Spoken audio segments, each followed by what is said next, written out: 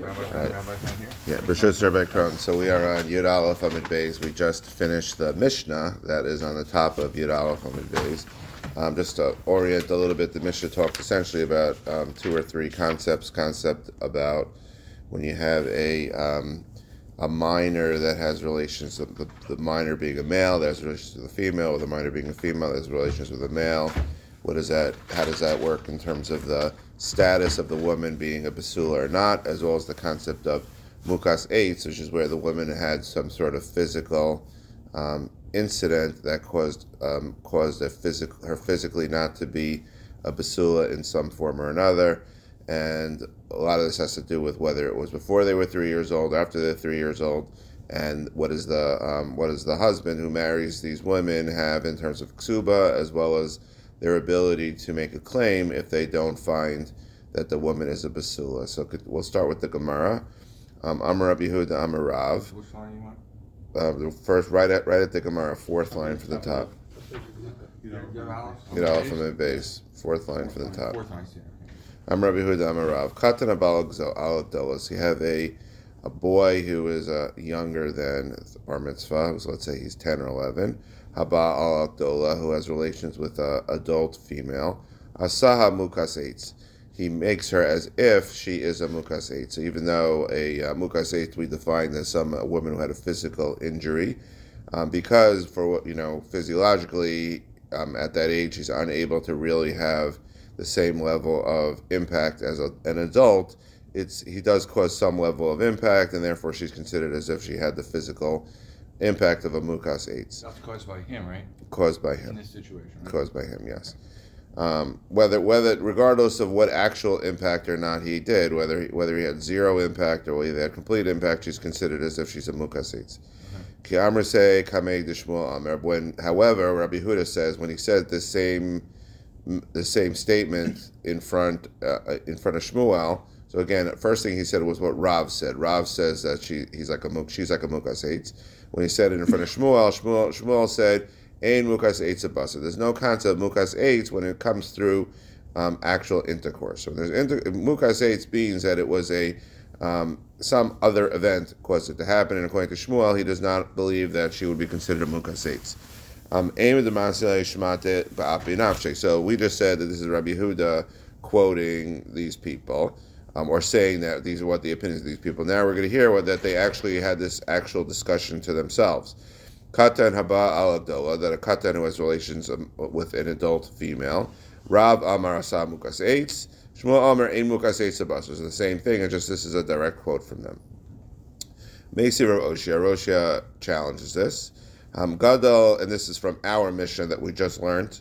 Gadol abalotana v'chatan abalagdola, whether it's an adult that has relations with a female girl or a female male that has relations with an adult female, mukas eitz and the mukas eitz, ksuvas and masayim. In all these cases, they get a full ksuba of 200. Divrei Rabbi Meir. That's the view of Rabbi Meir.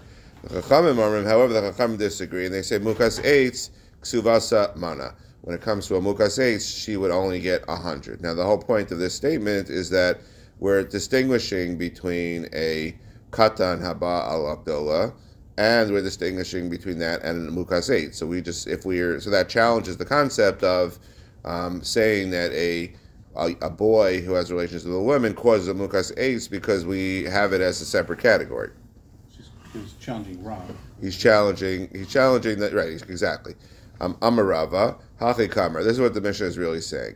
Gadol haba tana v'lo klum.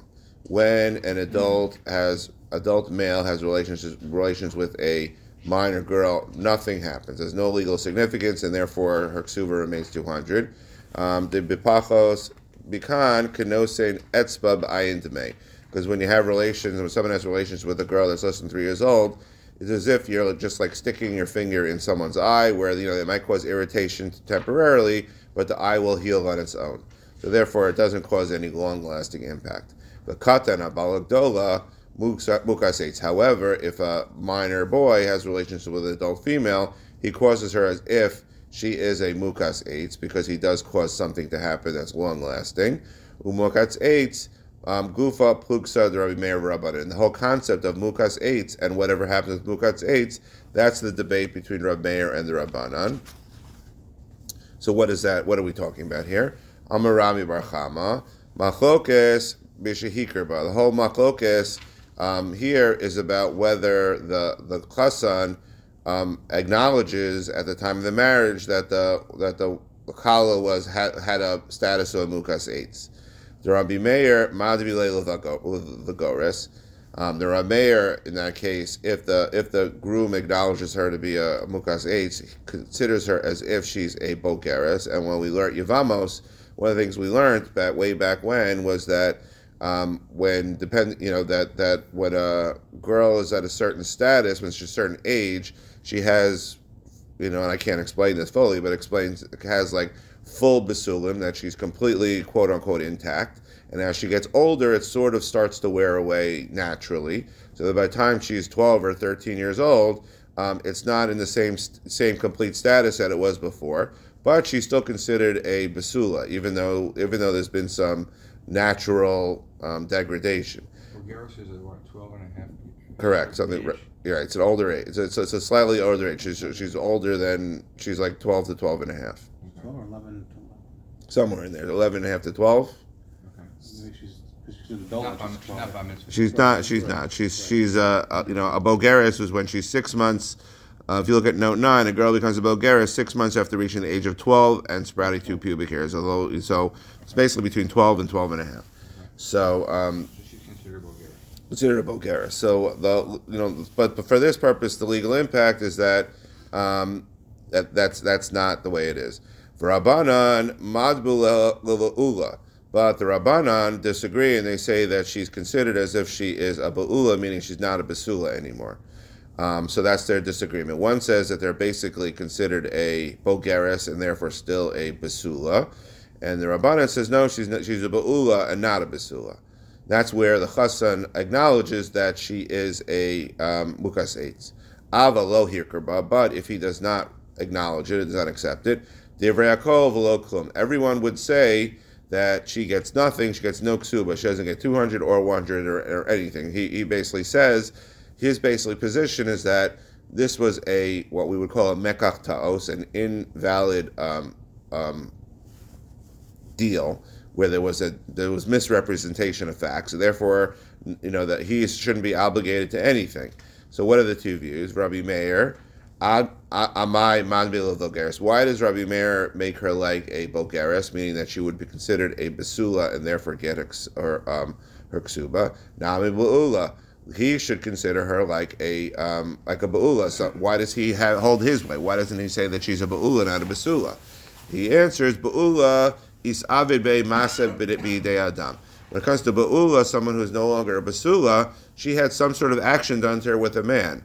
Halo isba be masa adam. Here, this woman did not have any act done to her by a man. She was a mukas eitz. She had some sort of physical accident. V'Rabbanan.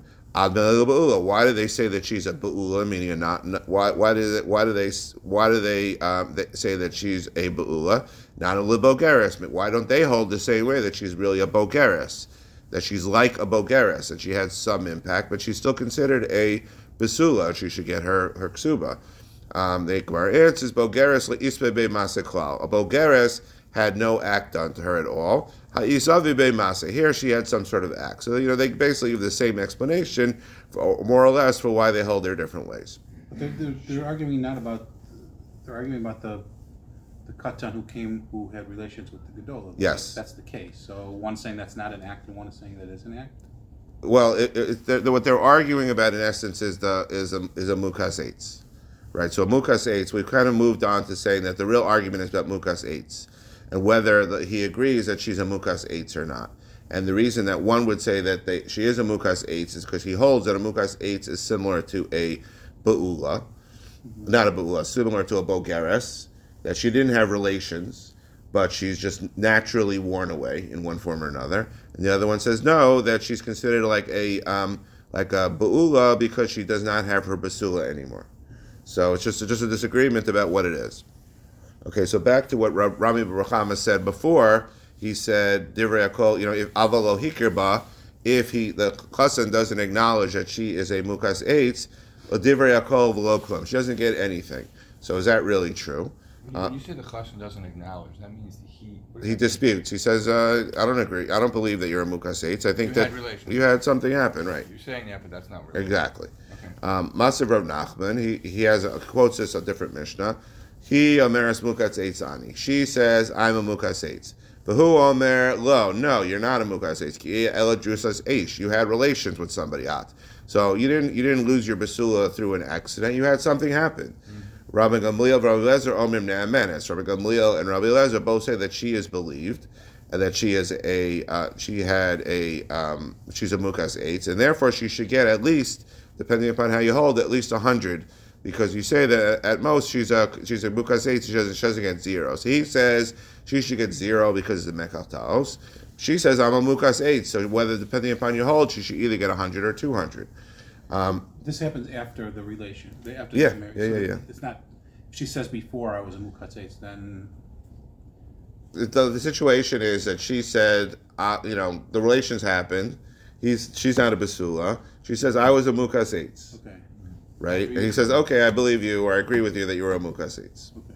But that's after. Okay. But Or he says, no, you weren't a mukas eitz. You must have had relations whenever, while we were engaged, right, or whatever it is.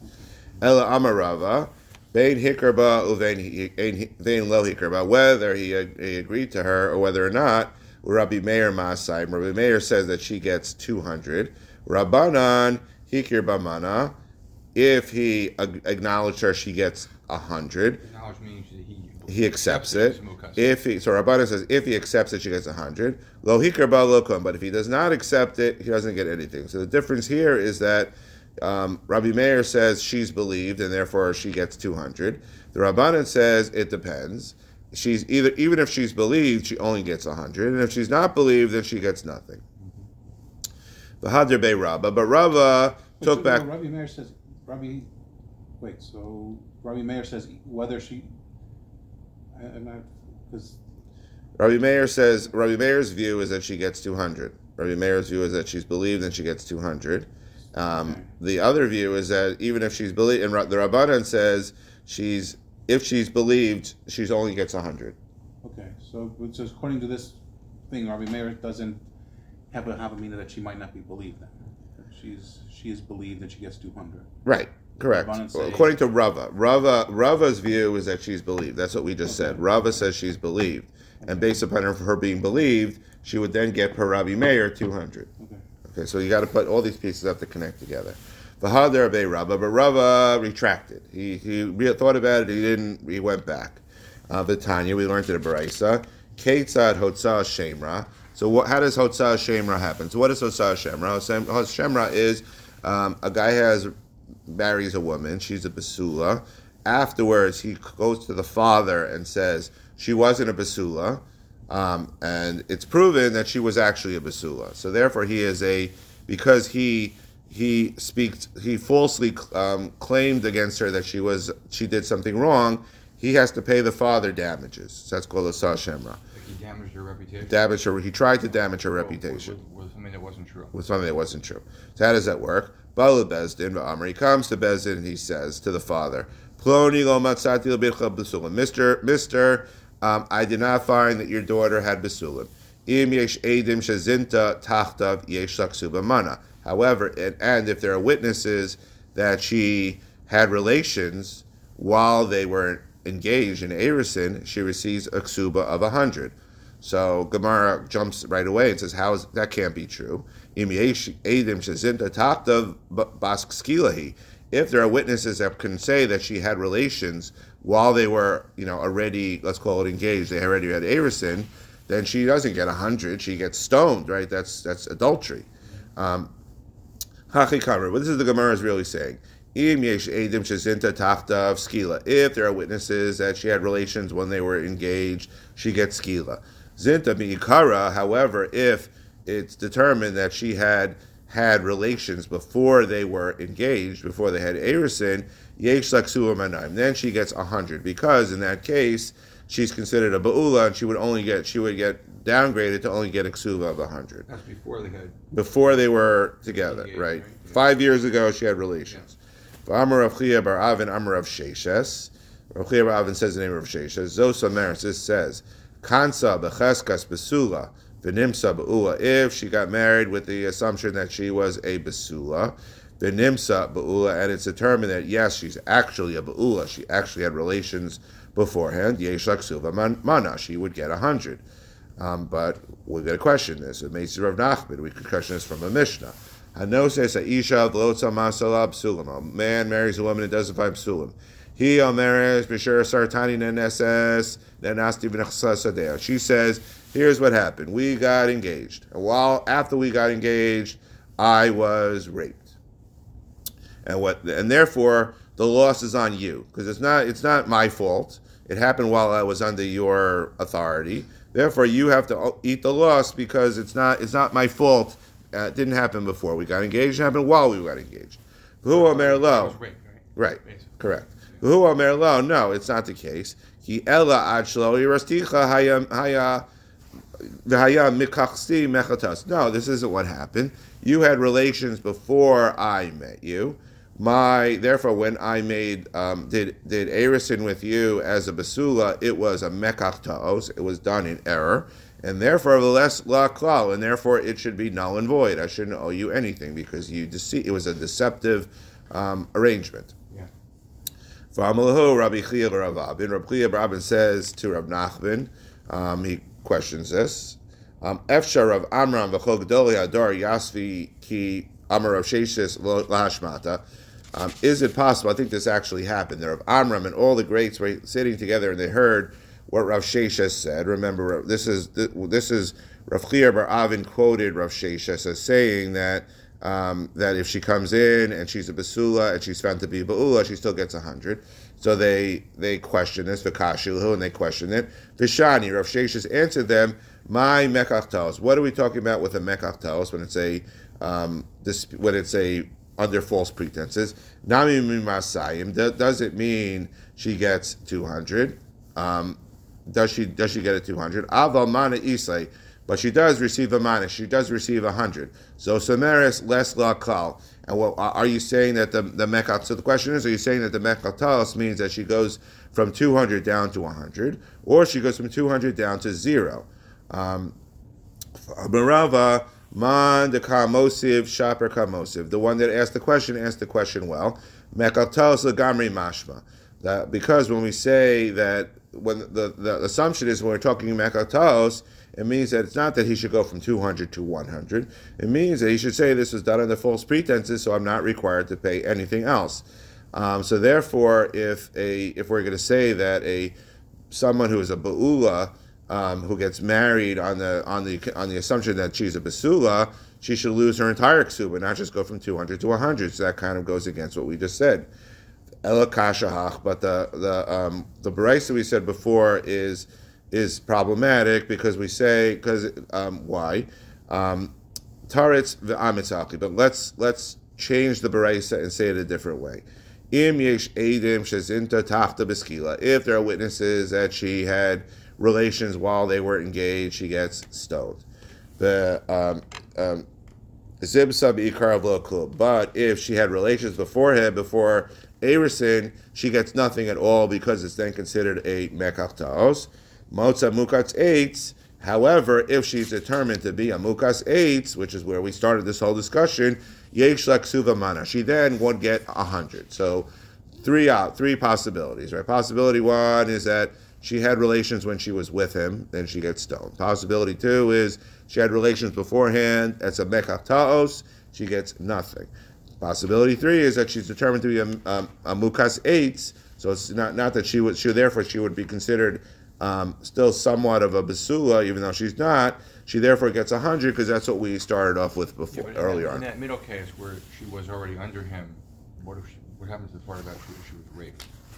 If it was under her, well, that's he was engaged to her. But put that part. Leave that aside. Put that part aside, right? We're saying that if she had relations, not the onus thing. If she had relations when she was under him, she gets skila. If she had relations beforehand, right?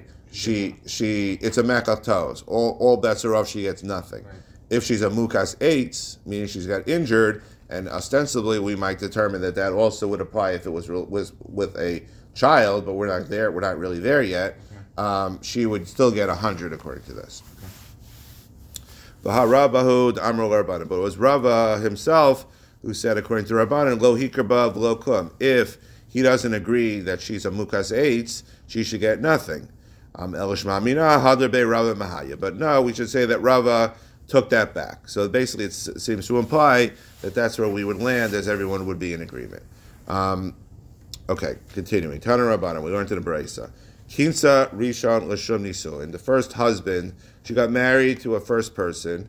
They got married. They went through the marriage. V'yeshla Edim Shelo Nistra. But there are witnesses that even though they went through chuppah, they were never alone together. I Nami Nistra V'lo Shaya Kedebia. But they were alone together. But they were alone together for 6 seconds, and therefore it's not enough time to do anything. The